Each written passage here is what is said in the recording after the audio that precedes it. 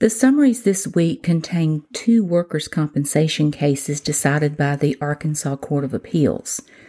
In Slaughter v. City of Fayetteville, 2022, Ark. App. 139, the Arkansas Court of Appeals affirmed the full commission decision that because claimant did not receive treatment for a year, his workers' compensation claim for additional benefits was time-barred.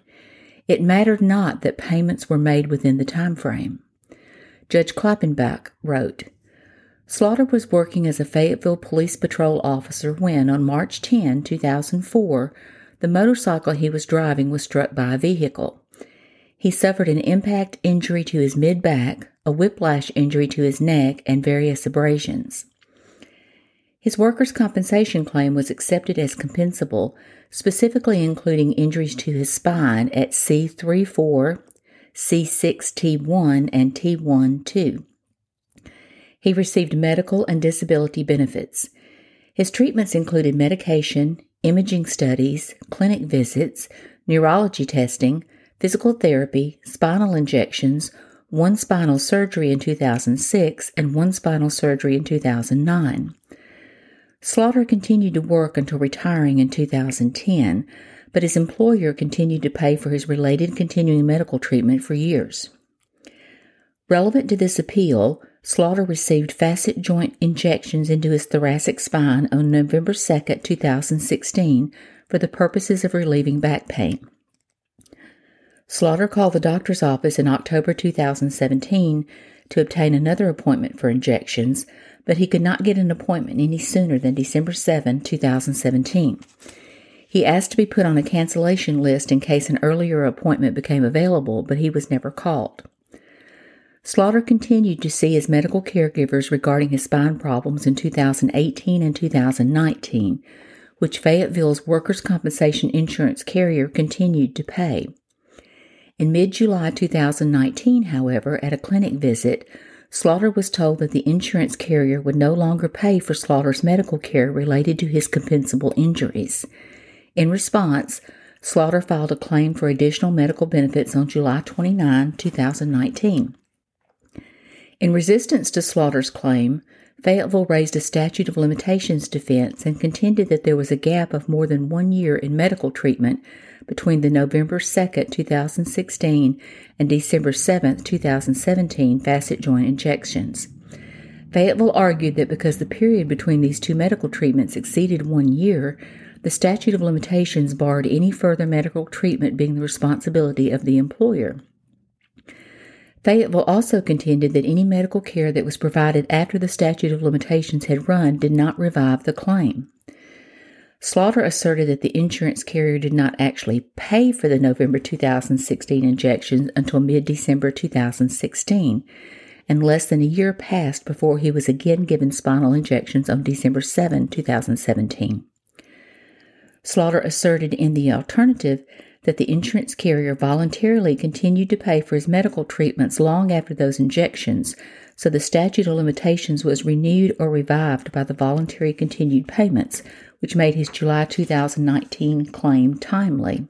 End of quote. In construing the applicable statute, Art Code Ann Section 119702B1, the majority reasoned the last payment of compensation means treatment and not payment, so it was time barred. The majority emphasized the statute's language, quote, time for filing additional compensation.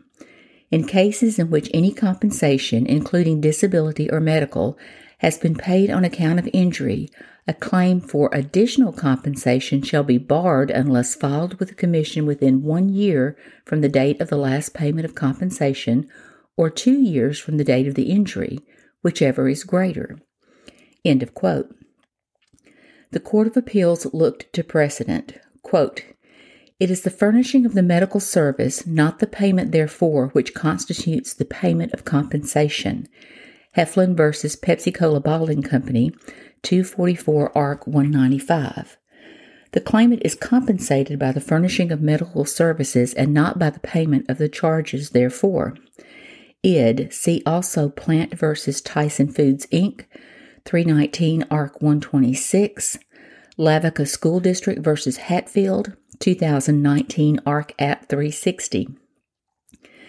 In Ferris v. Express Services, Inc., 2019 ARC 141, our Supreme Court reaffirmed that the date of the last payment of compensation under Section 119702B means the date of the last furnishing of medical services.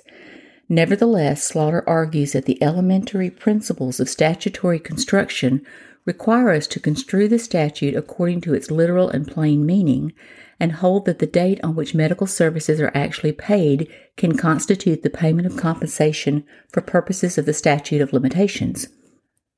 To accept Slaughter's argument would require that we depart from our Supreme Court's holding on this very issue. We are not at liberty to overturn a decision of the Supreme Court. See Osborne v. Beckert Corp., 97 ARC App 147, Cheshire v. Foam Molding Company, 37 ARC App 78. End of quote. The claimant argued, quote, there was no greater than 1 year gap in workers' compensation benefits because the employer paid the bill for the November 2016 spinal injections in mid-December 2016, which was within a year of his next spinal injections in early December 2017.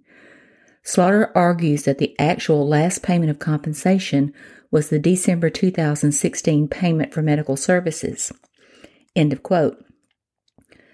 Respondents prevailed on the argument that, quote, it is the furnishing of medical services, not the payment therefor, that constitutes payment of compensation regarding a claimant's medical benefits. Given our appellate court's interpretation of this statute, Fayetteville is correct. End of quote. Claimant also argued that continued payments by respondents revived the claim. Quote, Slaughter next argues in the alternative that the employer's continued payment for various medical service provided to Slaughter from 2017 to 2020 revived an otherwise defunct claim that was barred by the statute of limitations. We disagree. Payments by a workers' compensation insurance carrier to an employee do not have the effect of reviving any claim as to which the statute of limitations might have run with respect to the employer. Stated differently, gratuitous payment of benefits does not revive the statute of limitations on a claim that has already run. End of quote.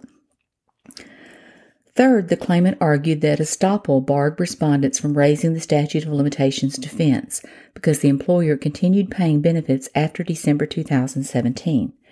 This argument was not made below, so the majority declined to consider it.